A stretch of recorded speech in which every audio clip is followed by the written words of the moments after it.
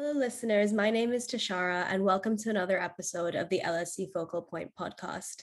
Today, I'm very excited to be joined by Anthony Duggan. Anthony is the head of strategy for Knight Frank and leads its executive office.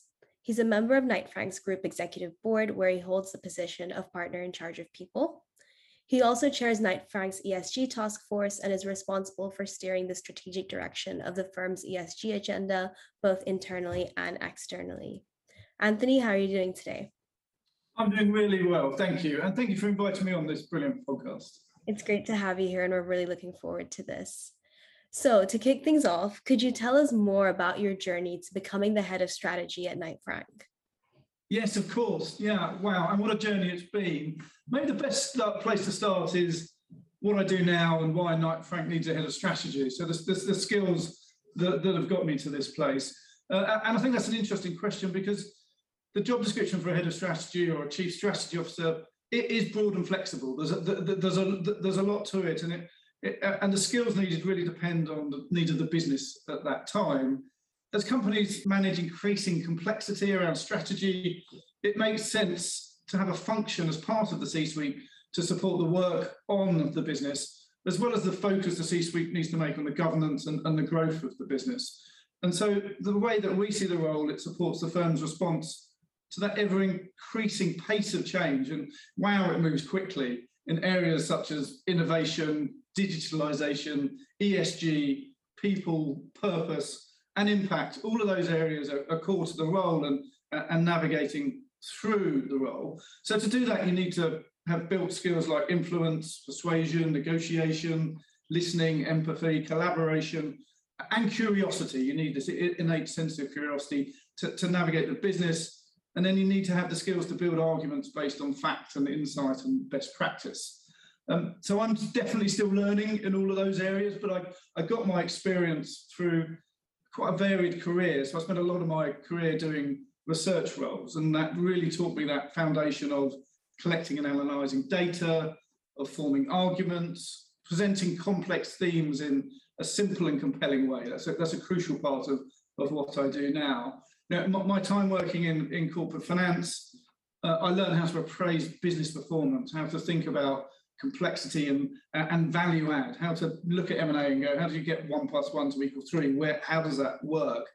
And then the corporate management roles that I've done, like leading the property company sector at Deloitte, where I learned a lot about organisations, but I learned even more around working with brilliant advisors on and how they provide outstanding client service, how they develop long-term trusted advisors, sort of relationships.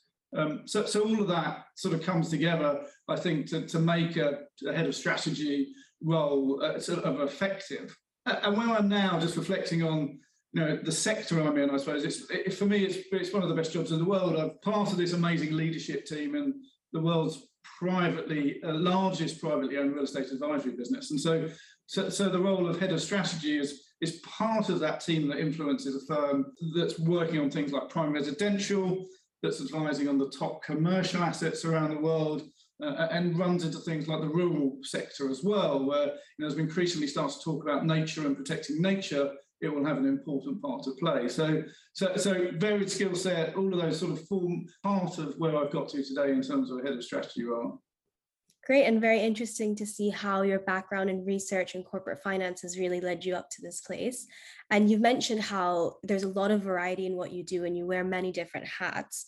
But what would you say is your favorite part of the job? Wow, there's so much in there that I could pick. I suppose there's two ways to look at this. It's what I do and the sector I'm in. And at a personal level, what really gets me out of bed every day is that ability to deliver solutions. So starting with that research and identifying a desired future state we want the business to be in, and then working out how to get there, what the steps are we need to get there. Professional service firms are complex beasts. We have many stakeholders, all of whom are at the top of their game individually, delivering services to clients. We have many products, much of which are diverse. The diversity of products across professional services firms is always really large. And we've got many clients as well, from the world's largest corporates to private individuals. So you're getting to a destination for a strategic initiative, where you can see clearly where you want to get to, but how you get there is really complex. And it's often, you can't plan out the step-by-step detail. You need agility, persuasion, resilience, and the tenacity to get the business to the right place. And I really enjoy taking the business on that journey to get to where we've decided is the right future state for the business. What I'm also passionate about and what I really enjoy in my job is real estate. You know, I see real estate as having a real purpose and a place in society. It's an amazing sector. What I really enjoy about it is it's a physical financial asset. So it's part of almost everybody's savings and pensions through the investment managers. So we work very closely with insurance companies, with pension funds, with hedge funds, with private equity, with private offices.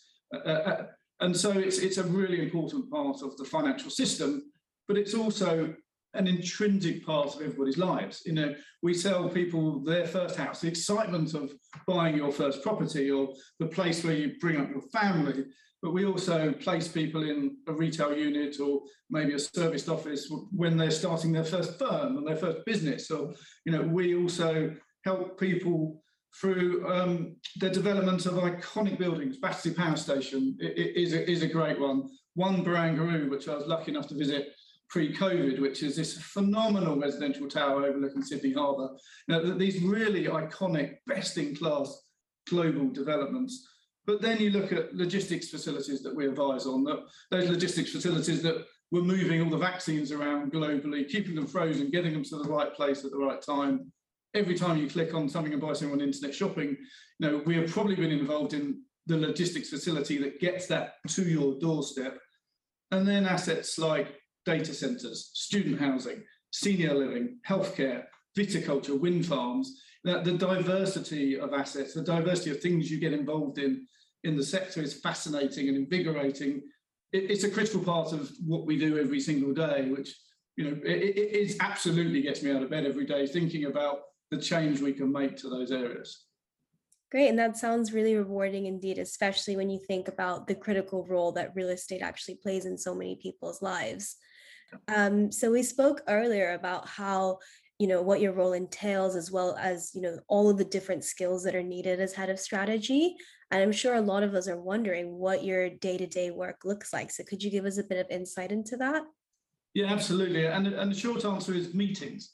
Lots of meetings. We're a people business, so, you know, we don't make anything. We give advice, and so we need brilliant people. So I spend a lot of time with those people, whether that's shaping the firm or the advice that we're giving. So I work with brilliant people internally, but we also have brilliant external consultants. And that's something I would say is, like, we can't be experts in everything. So find people that are true subject matter experts and embrace them. So I spend a lot of time sharing and exchanging knowledge, whether that's with our brilliant people internally or our brilliant people externally. We're a global business, so travel is an important part of the job. And it's fantastic to be out there again, seeing and working with the global network after a few years where we haven't been able to do that. The COVID environment has meant we're probably more connected because the advent of the sort of technology and working together on screen has got so much better. But there's nothing more important than going out, physically seeing people, you know, particularly in a real estate where the physical asset is such an important part of what we do. We had a recent conference in Dubai for our global residential partners, and to get everyone together, to build out our group strategy, to share best practice, to work out how to deliver solutions for our clients globally is an important part of what I do, but also having some fun together as well. Look, we all work really hard, and so to strengthen relationships by going out and making sure we share the hard work and the fun is absolutely critical as well. And then one of the things I'm really proud of is we've done a lot of work recently around our group values. You know, what are our core values, our purpose and our vision? And it's been inspiring to work with people globally to build that. You can't build these kind of things in a room with a board. You've got to build these things with the whole network and everybody in every single part of the business. So it's been great working with the business to build that, and then even better to go out and watch it evolve and watch it land with resonance, whether that's with our office in Birmingham or Dubai, Nigeria, the Netherlands, Spain, to see the core essence of the business and see everybody embrace it is a really important part of who we are and what we do. But as you say, we've got a lot on. There's a lot. The world is complex, and so we've got major projects around diversity, around ESG, around culture of learning, around how and where we grow. All these topics have a long-lasting effect on how we will operate as a firm and how we continue to operate and innovate for clients. And so every single day we're talking about all of those kind of things. Great, that sounds very interesting and varied. I'd be interested to learn more about your role within the ESG task force. And obviously ESG has impacted so many different industries, with real estate being no exception. What would you say are some of the key ESG trends that are specifically impacting real estate currently? Yeah, well, this is, as you've said, this is a huge and an absolutely critical topic that is leaving nobody or no stone unturned. It's embodied in everything we do as a business, and it absolutely has to be. Stakeholders are increasingly informing all of their decisions based on ESG credentials, whether that's an asset level, whether that's choosing a partner, an advisor on a product level. It's absolutely intrinsic to how all businesses operate, and we're no different to that. To answer your question around trends, looking at climate risks, one of the things that the real estate sector has got to grips with quite quickly is that buildings account for 40% of global energy-related carbon emissions. So we're potentially a huge part of the solution. A lot of that is in building operations, 75% of that is in building operations, the rest of it is the embodied carbon in construction. So real estate is really thinking hard about how we should be reducing those emissions. And there's lots of really exciting things around that. A lot of it's around Contech, construction tech, so how we build in a circular, modular or climate adaptive way. There's things around engineering technologies, prefabricated construction, bio-based building materials. There's the huge role that data has to play in capturing that data and making sure we're using it for decision making. There's all the certification that's coming in, BREEAM, NABERS, WELL building standards. And so regulation is becoming an increasingly important part. Measurement and data is an increasingly important part. And then new ways of doing things is absolutely critical as well. But then you move into the S, I suppose, as well, and that sort of social part of it, whether that's the smart, healthy workplaces, improving employee well-being, whether that's placemaking, community building, healthy cities, all of those kind of things are absolutely critical and of increasing importance to the built environment.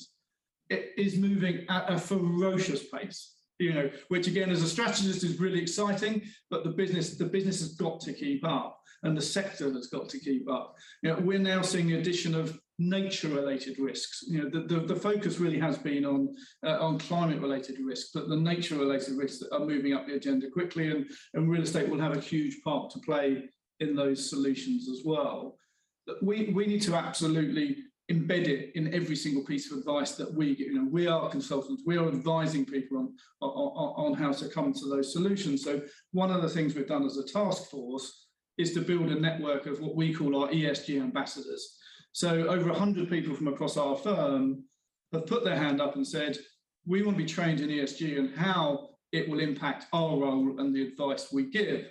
And that's fantastic, because they're embracing that need to upskill and to provide insight into the sector. And we use those 100 people to go out into our business every day to listen to what our clients need, so that we can continue to adapt, but also to share that knowledge so that every single person sitting in front of the client or giving advice is thinking about the ESG implications of the advice they're giving. So it's a brilliant topic. It's one that will continue to need a lot of time, effort and resource to get right. Great, and definitely a lot of interesting new trends underway, and it's great to hear about the initiatives that Knight Frank is taking to address this. You mentioned how data is becoming more and more important, and especially in the case of ESG, in order to sort of quantify the impacts of ESG, the transparency and accuracy of data is really important. And obviously, this is an issue that has come across in many industries, again, within real estate as well. Do you believe that any sort of large-scale standardization of ESG data is feasible? Feasible? Yes, absolutely. Vital? Totally. It has to happen. We have to get to that stage across all industries, and real estate is no different. We must increase the transparency and the confidence in the data set so that people can make proper decisions. Standardization, I think, will only come by collaboration, and it's collaboration across a number of different areas, whether that's valuation, audit, legal, digital. We need that collaboration to happen.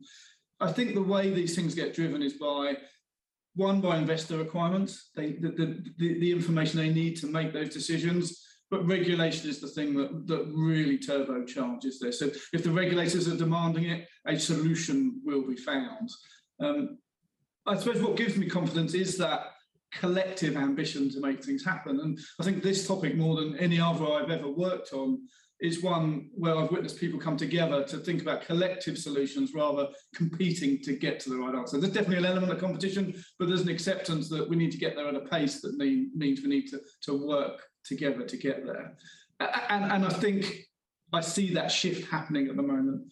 The real estate sector has been increasingly united in understanding the challenges we face. We're moving, I think, from that phase of rallying calls and ambitions and stating the need to do something into real action. We all accept the fact that something needs to be done now. We don't need to convince people anymore. We need to get on and do it. And so we're in that solution phase now.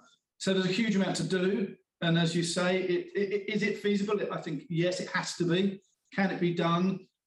Collectively, I think we can get there, and it will increasingly be driven by regulation. It will increasingly be driven by those requirements to make the right decisions, to make sure that investors are putting their money in the right places to make these things happen. Great, that's very motivating to hear, and I do definitely think that we are moving in the right direction. So what is it, would you say, is driving private investors' desire to focus more on ESG-related property investments? That's a really good question, because we're absolutely seeing it every single day. For me, there's three areas. There's reporting, which we mentioned earlier. There's risk and there's return. Reporting, investors being asked to report on their impact, whether that's corporate level, whether that's sector level, whether that's asset level. So that reporting has to be there.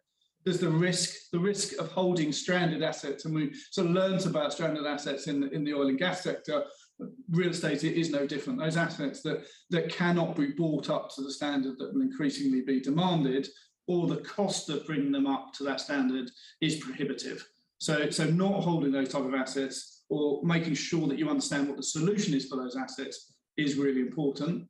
And then there's the positive motivator, that promise, that delivery of enhanced performance, capturing that green premium, as we call it. And we've been spending a lot of time looking to quantify. We've just been talking about data. How do you quantify that green premium? It makes sense that it exists, but what is it tangibly there? So a lot of the work we've been doing with our research team is around that, and we've been using some complex models to get us to a place where we're confident to say we do see premiums. We can see a 12% rental premium for commercial buildings if they are of a required green standard. So City of London office buildings, for example. So we can see a premium in the rents. We can see a premium in the value of commercial buildings as well. We did some research for our active capital report, where we saw an 18% uplift in Sydney for Neighbours, which is a sustainable building standard.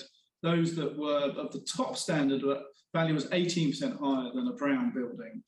So we can absolutely see that value uplift. And we've just done some research on the residential sector as well, and we looked at 30,000 buildings and transactions and their EPC certificates, and we can see value uplifts as owners have lifted the performance of their building. So, for example, a building that has moved from a D-rate EPC to a C-rate EPC is seeing an uplift of something like 10%. So there's some really interesting value shifts going on, and as an investor, that's the kind of opportunities that you're looking for. So absolutely pushing investors to the forefront of looking for those kind of attributes. Great, and it's very interesting to see how ESG is actually, being able to be quantified to show how it can deliver value to investors. So, Anthony, we've had a very interesting conversation about your job, about what your role involves, as well as some of the key trends going on in ESG and what's really driving this demand for private capital. As we're reaching the end of today's discussion, do you have any final thoughts or comments that you'd like to share with our listeners? The one that I would leave people with is, I suppose, is consider a career in real estate. No matter what part of your career you're in, there's absolutely an exciting place in real estate. And if you're just starting out, there's no better time, I think, to get into the sector. In the past, the sector's always, I suppose, been a little bit on the margins when people are looking at lawyers or accountants or consultants or bankers. But the sector is much larger than it's been before. It's much more open. The variety of skill sets needed is much bigger than in the past. It is and will continue to be a people business. There will be technology and digital will get involved, but will always be a people business. So people that want to work in a dynamic, people-focused environment, it's an amazing sector to get into. And as we've talked about, it's one that works with physical assets that are parts of everybody's life every single day. So what's not to like? So consider the real estate sector, I think, would be my parting final thought. That's great. And I definitely agree. It's a very interesting time to join the sector. So thank you, Anthony, for spending time with us today. It was great hearing your thoughts, and I'm sure that our listeners can take a lot away from this episode. And thank you to our audience for listening, and stay tuned for more episodes to come.